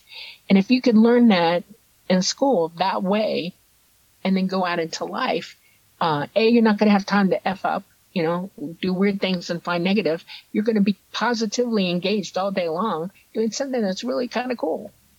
Taught in ET schools, this is what I hear from contactees is young children, over and over again, people have told me it's taken on board and to do a class in telekinesis. That's quite common among contactees. I don't know if you've ever described that, Dolly, but I suspect that probably happened. Did you have a telekinesis class ever? Yes. Yeah. I'm going to have to put that in the book somewhere. Darn it. Every time we talk, she's had a lifetime of experiences, and it's frustrating. I'm like, how am I going to, this book has been a real challenge because she's kept quiet most of her life. And getting her to open up in the beginning was not easy. Yeah. And every time I talk to her, I'm like, oh, gosh, you didn't tell me this. And here I am. Here it's happening again. Like one of the things that me and you have talked about quite often is the importance of telepathy and how that poses sort of a problem to the powers to be, because all of a sudden we all know whether they're telling the truth or not. Yeah. My favorite thing to do is this happens to me not frequently, it's infrequent, but when it does, it puts me off. People automatically assume that I am an evil force or demonic or something like that because of what I'm able to do. And I usually step away from them because they don't know what they're saying. And I'm not going to judge them, but I can't throw my influence out in front of them. They'll trample it. It's not going to help me or them. But then there are other people who are interested in, I don't want to scare them because you're literally trained to think this is abnormal, weird stuff. Okay. So I start small. I go little. I was fervently taught that I don't have a right to go inside your head without your permission. Preston will tell you that I always ask first. It is impolite and obtrusive and intrusive and everything in between to seek what people are thinking beyond what they're. Well, I think she cut out. Sorry about that. I'm on my phone and it rang. There are things Dolly has not told me. She's like, you know what? I'm really not allowed to even go there. It's interesting, because I think sometimes, at least for me, when I've had experiences with telepathy, they've been completely accidental. It's all of a sudden I'll say something that a person is thinking, and it's like, oops, I didn't really mean to read your mind. You know why? There's a reason why that's happening to you. Telepathy is you being able to see and hear things without interference. That's why it's important to meditate, because you go down into your mind's eye, and then you drop everything around you. In other words, anything you're internalizing or thinking about or running off wild thinking about, you just let it all go. You go to a blank chalk slate, nothing. And then you'll hear all the energy going on around you. You'll see it. You'll feel it. It becomes a swimming pool that you're sliding through. In the moments that you're having accidental telepathy, it's not so accidental. You've just been so relaxed that it came in on you. You should pay attention to that. What was I doing then? How relaxed was I? Why was I so able to hear that? That's your first clue. That's your first lesson right there. That you are telepathic, that you have the ability, and go seek that out again. Seek that situation out again, that moment. What did you do to facilitate that? There you go. Interesting. So how about you, Preston? You ever have any experiences with telepathy? Yes, quite a bit actually, really after I started doing out-of-body stuff. And I'd come back, I'd be zinging with energy, I'd have a dream which comes true, I'd go off to work, and people would start talking. And the people who were, really nice, good people, spiritually advanced, I could understand them fine. They were talking what they were thinking. And you could predict it on occasion, but sometimes people would be talking one thing and thinking another. And their speech would almost come out garbled to me. I'm thinking, what the heck did you just say? Like, what? I couldn't understand. And I'm like, I thought you said something else. Because that's not what I heard. I do remember one time my boss walked up to my desk and put his hands on my desk. And I'm like, oh my God, he's going to tell me he saw a UFO. And I instantly knew what he was going to say down to the exact word. I just saw a UFO. It was big and yellow as his disc was starting on. And he did. He said it. And I'm like, whoa. And the only thing was I thought he was telling the truth. And it turned out he was just kidding. He was joking. He was being funny. But I absolutely knew what he was going to say. It was so cool. I love it when this sort of thing happens. It's just, I don't know, there's something really special about it. And Doll, you mentioned one of the things like we're sort of like children to these ETs. Like we're their children. Does that mean that they engineered us? No, I wouldn't call it engineering. I would call it breeding.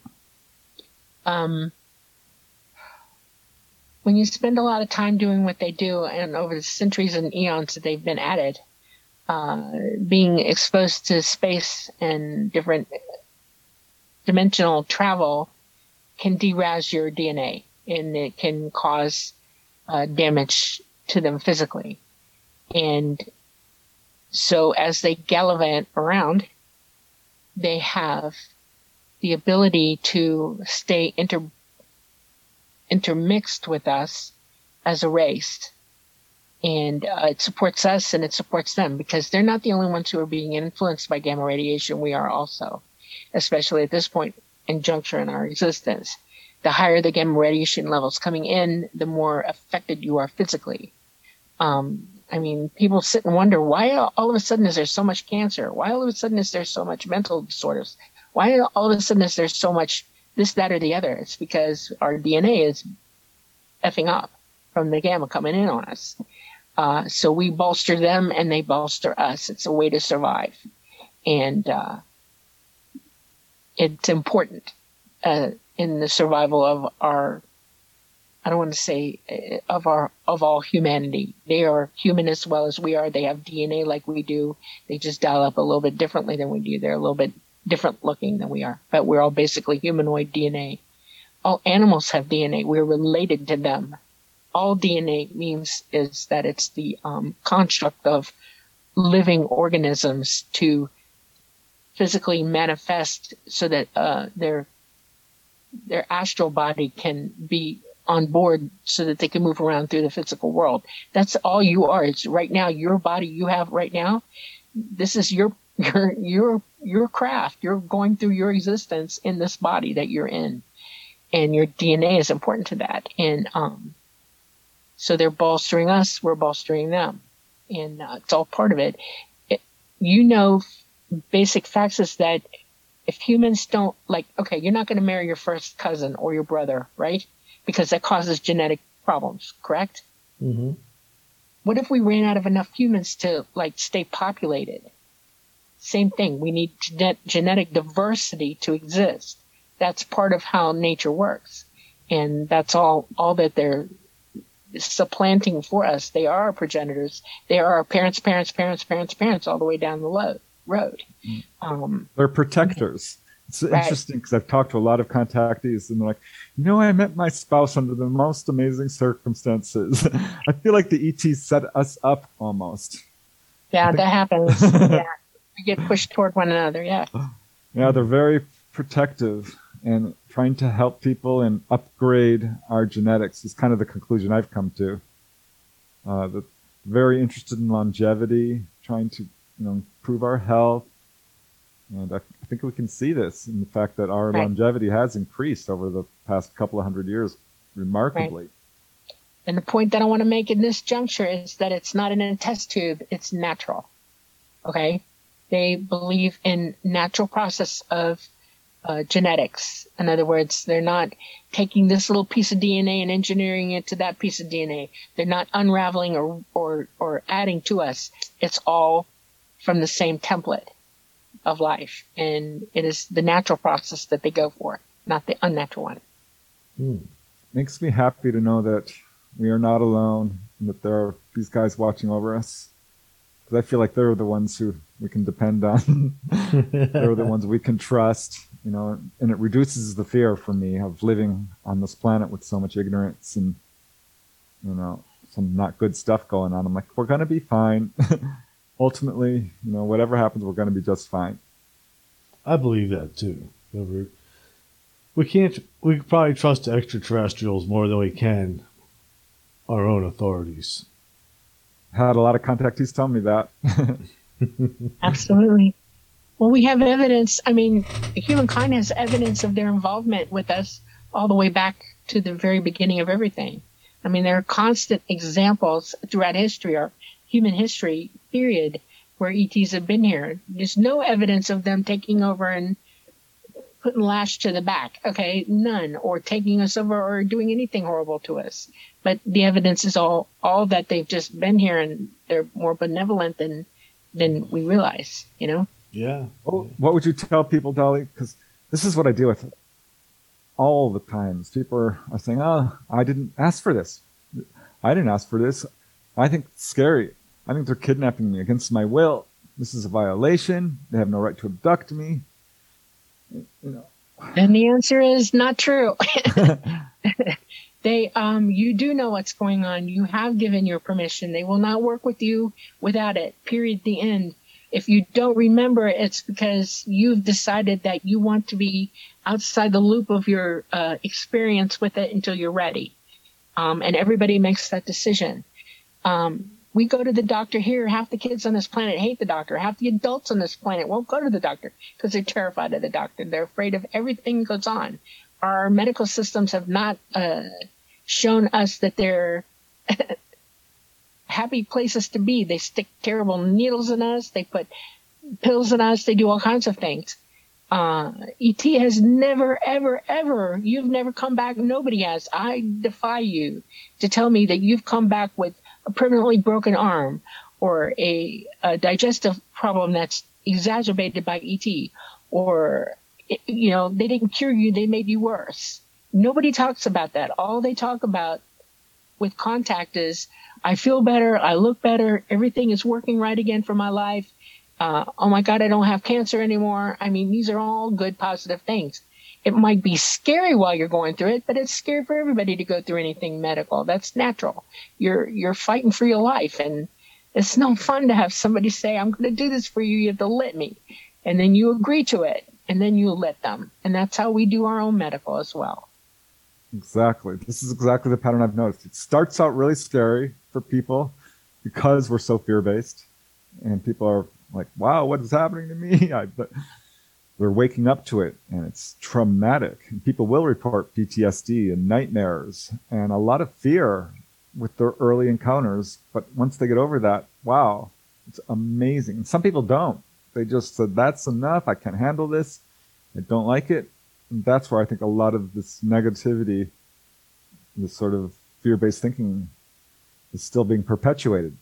But if you talk to researchers, and it's not just me, Barbara Lamb, I love her research. She talks about the same thing. John Mack, Dolores Cannon. This is a good thing. And people are compartmentalizing and suppressing their memories and dealing with only the trauma and not getting to the good part. So I think that's something that's really important that people understand, that the contact experience is actually benevolent. I don't get reports of sadism or torture or ETs trying to hurt people. Their agenda is to heal. And it becomes apparent once you stop looking at your experiences through the lens of fear. Right. Exactly. Human psychology is... I have somebody who really wants to talk to me. Anyway, so our experience in life is that we are habitual in our psychology. In other words, we habitualize everything. And that can be used against humanity in a weird kind of way. You're habitualized to complaint. You're habitualized to fear. You're habitualized to seek solace in something that's going to make you not have to deal with what you need to feel. Those are huge habits that human beings don't know how to break because they don't have the knowledge to do so. You're so compartmentalized, as Preston said, you're so in your head that you can't see out and around you that what you need to do is this. Let it go. Meditate. Find the calm, the peace, the balance. Give yourself that non-PTSD space to evolve in instead of allowing the PTSD to attack you all the time. Don't believe the idiots that tell you that I'm going to have a bitch fest today. Why don't you go have a happy fest? Okay, instead. Why don't you go smell the flowers and enjoy the sunshine? Or find somebody who just wants to talk and be happy with you. If you habitualize toward happiness, you'll walk away from the negativity. And that will help you understand what's actually going on. It'll help you assimilate how to experience that reality, that you'll open your eyes and you'll see what's really, really happening in front of you. Instead of wearing the glasses of, oh, you'll see the glasses of reality and what's happening, you know?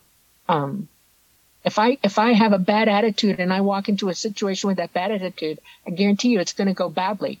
But if I have a good attitude, a positive attitude, and I stay calm and I focus on what I'm walking into, I will be way the heck better off and come out of it. It's like a cathartic moment. You experience it as it should be done. You stay calmer. You be happier. You learn. That's the whole point, right? Is to learn. Yes. And to relearn some of these abilities that we're taught that we don't have. That's been the whole thing behind Dolly's contact. She says over and over again to me, once you contact the ETs, it is learning all the time you're with them. One thing that I think would be so cool if you could talk about, if there's time, would be the time you were taken to observe a planet's evolution, where it was towards the end of its evolution, and they took you there to actually watch this planet getting burned away by this star that was going nova, I believe.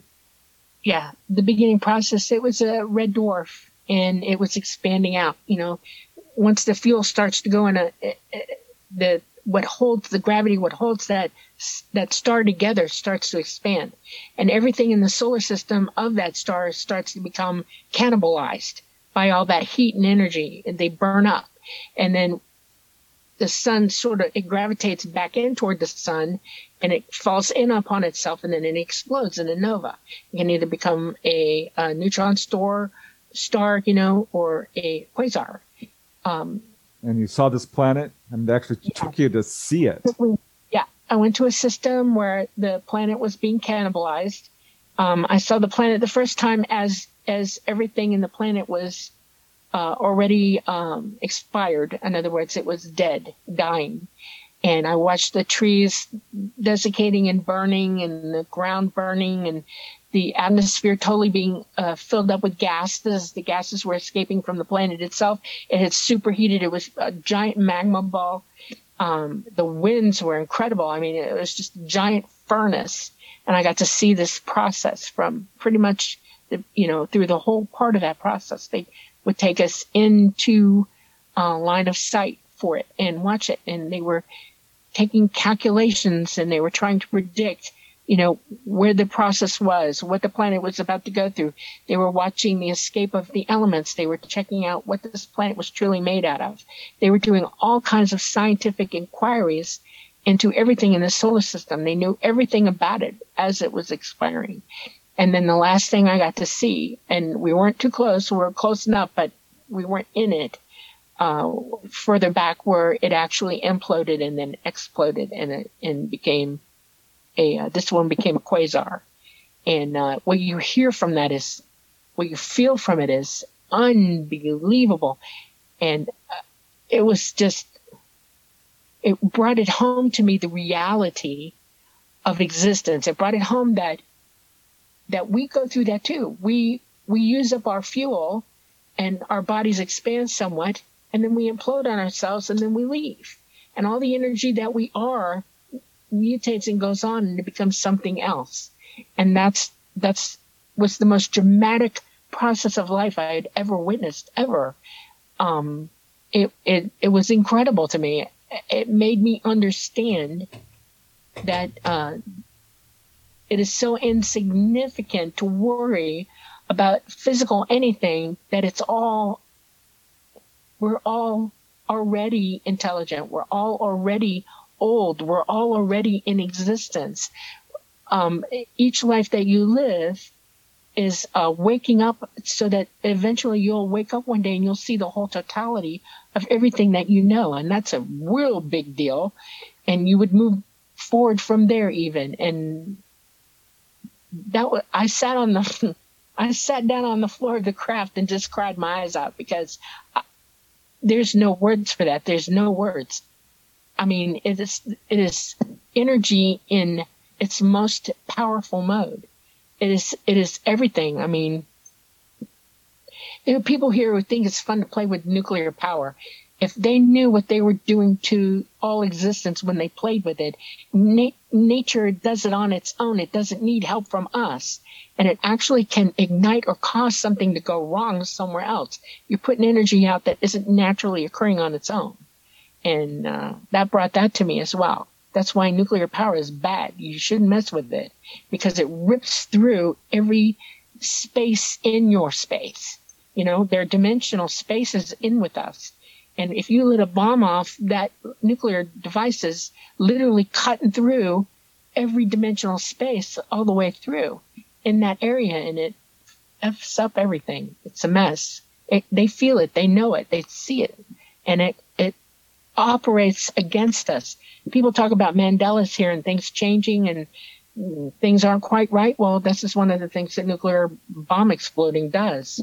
It messes with our timeline. It messes with our destiny. It messes with our autonomy. It messes with everything. It's bad. We shouldn't do it at all. Wow. Not at all. Yeah, I've always wondered, how some of our actions and creations, especially nuclear weapons and nuclear power, affect, consciousness and beings that are in other dimensions. Heard this from other contactees, exactly what Dolly said. Yeah. It's affecting areas we are not even aware of. Yeah, makes perfect sense, too. Interesting.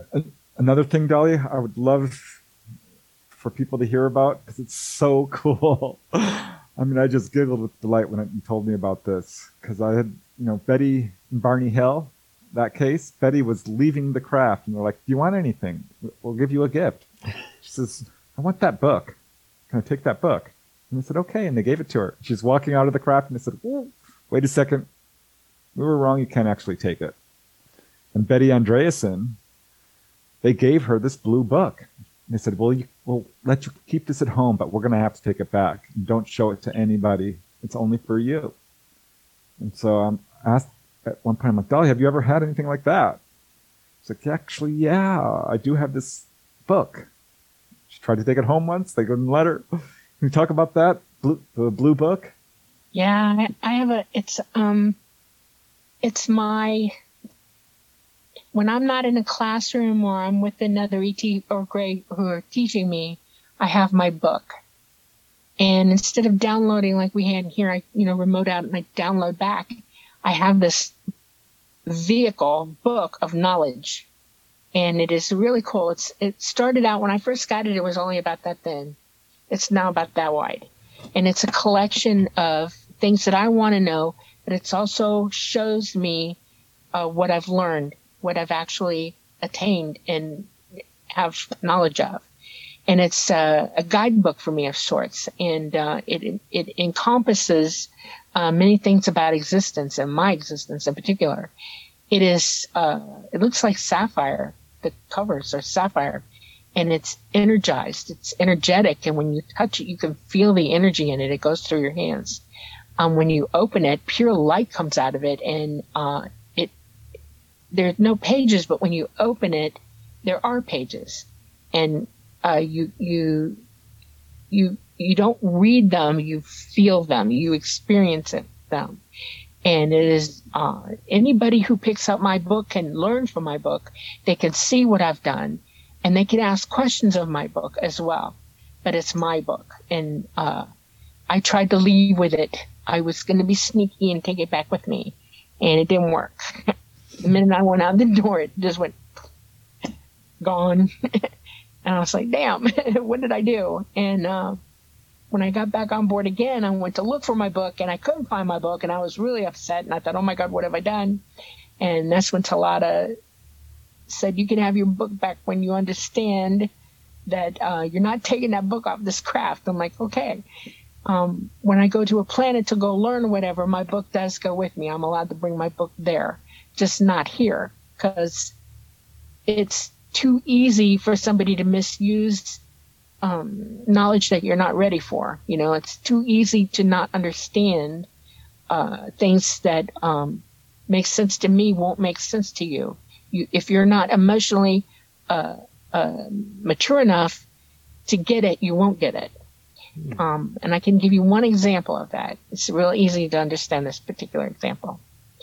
I know right from wrong. I would not intentionally hurt another human being if my life depended on it. I am incapable of it now. It's not going to happen. You can kill me. I'll let you. I won't be happy about it, but I won't fight back. And there's a reason for that. I understand that all life is precious and that I have not the right to stop you from what you want to do. And if this is what you really want to do, it's still not up to me to stop you. You must stop yourself. And my job in that situation would be to try to teach you that as quickly as possible and to talk you through the process of not doing something about it, in which we both learn a huge lesson in that moment and we go on. That's what this book is. This book is capable of teaching those things. But if you're not ready, if you're still hell-bent on killing something or somebody, you could be given knowledge from this book that would make it a bad situation even worse. So that's why the book's not allowed to leave with me, because it's full of all knowledge that I want. The whole universe is very chatty, and it directly connects to it. Mind is on 24/7, 365 in our time zone, and if I want it, I got it. Not everybody's ready for that. Not everybody's ready to understand the ramifications of what that book's capable of teaching. It sounds very similar to like the Book of Zion, where only like the person who's meant to be able to read it can even read it. Right. Yeah.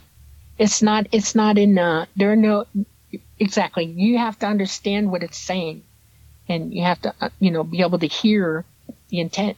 Have you ever been walking through your life and you're thinking about something and you really have a strong desire to really understand it, and then suddenly out of nowhere you do. It's as if all this knowledge that you wanted just suddenly lands in your lap and you go, oh my God, and the light bulb goes off and you're like, oh my God, I get it. Okay? That's what this book does. It gives it to you right then on the spot. If you want it that bad, it'll give it to you.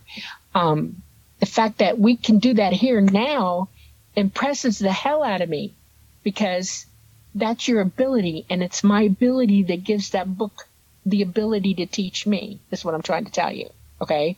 It's I somehow was taught just enough to be handed that book so that I can assimilate what it can teach me. But you hear, everybody has a book. You just don't see it. It's not given to you yet. I once had a dream about that. I had a dream that I was looking through this book and the pages were all lit up and it was full on like Harry Potter book, you know, mm-hmm. It's like pictures moving, and I always wondered about that. Was a very, very vivid dream.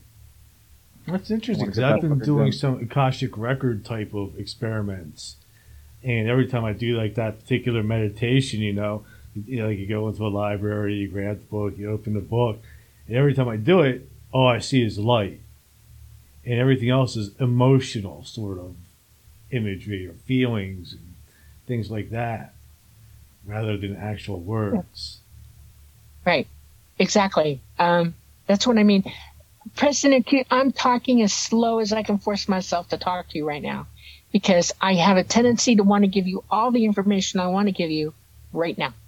And I will rapid fire gun you down with it. Okay? I can't help it. That's how I communicate.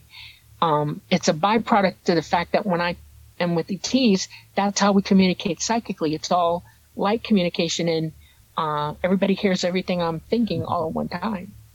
And so I have to use words here, and I want to tell you it all. And I've bitten his ear pretty bad. Yeah.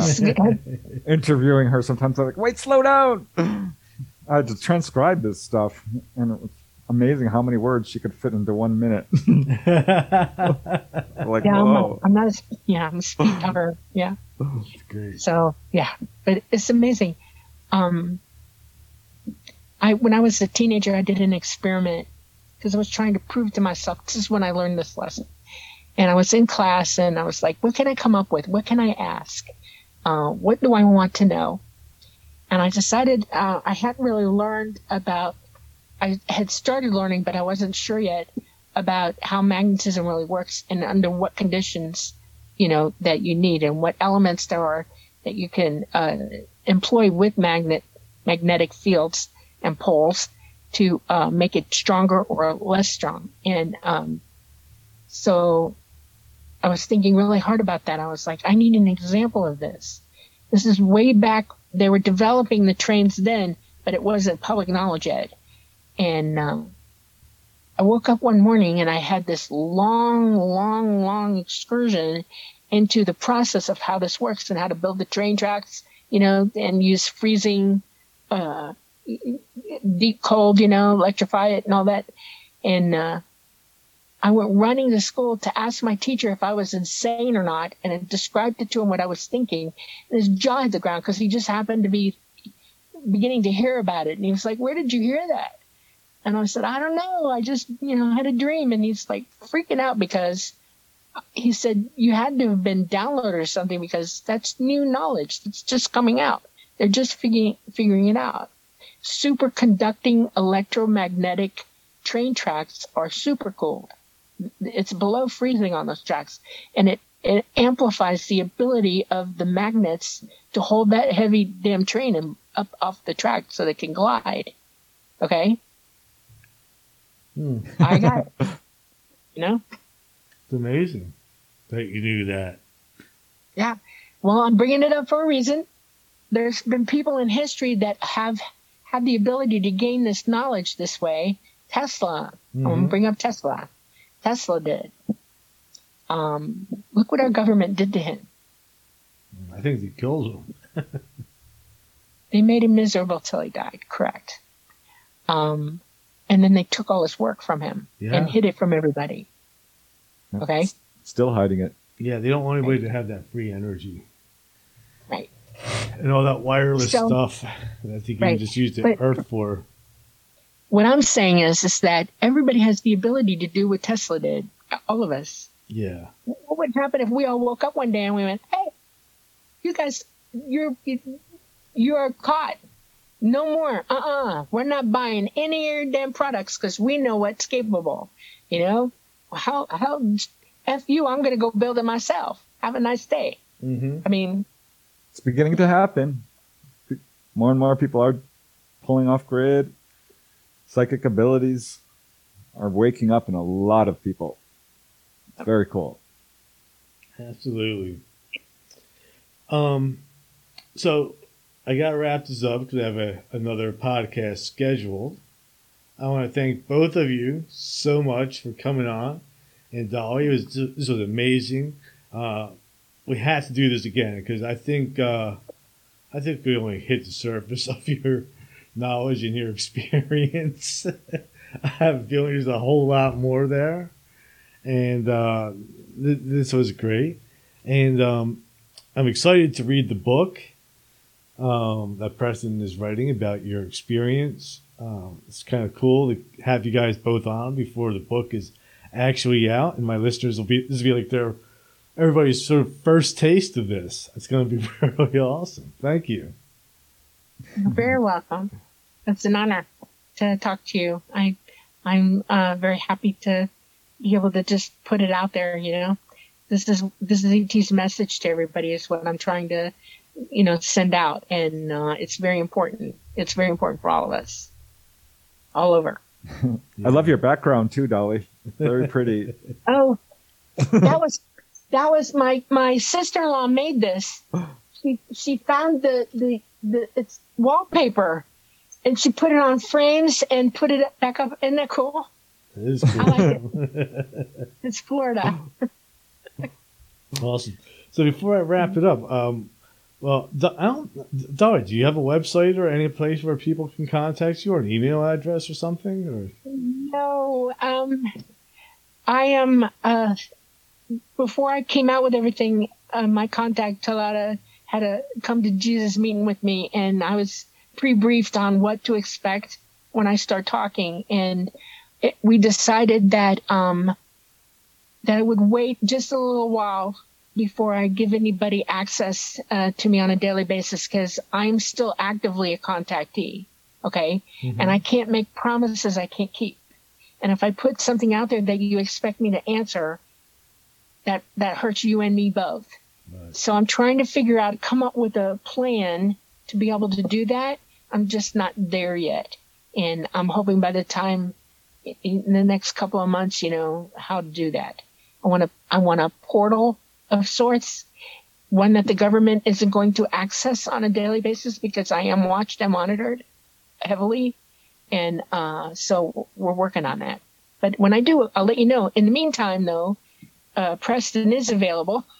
He knows how to get in contact with me. And he does tell me things when things hit him that he says, you should check this out. You should talk to this person. I'm like, okay, fine. So I do, So we're doing that. And it's a protective measure also. I have to be very careful where I go. My locations, I move around a lot for that reason. And like I said, I'm heavily, heavily, heavily monitored by the government. Very monitored. It's like a Kentucky standoff. I've had a couple of close calls with it, and yeah, it's interesting. I know. I've been there a little bit. Okay. So Preston, where people find you? Yeah, I have a website. Just punch in my name; it'll take you there. My books are on Amazon. I'm on Facebook, Twitter, and you can definitely reach out to me. And I do refer contactees to Dolly occasionally who are looking for some counseling or someone to talk to who's had experiences, along these lines. Because while I have had some contact, it's nowhere near the level, consciously I should say, that Dolly has. I'm waking up to stuff thanks in part to Dolly, certainly. So, yeah, absolutely. This is an important subject. I'm really happy Dolly's stepping forward bravely. I know there's a lot of other people out there like her. Mm-hmm. Most very much so. They have to keep secret because they can't do their job really. Right. But there's also more coming forward too. Because I've spoken to quite a few now, and I know I'm excited about that.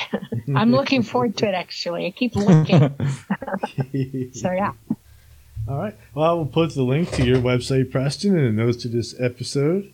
And it was a pleasure having you both on, and thank you very much. Welcome. We'll do this again sometimes. Okay. All right, hang on 1 second, and I just have to play the outro.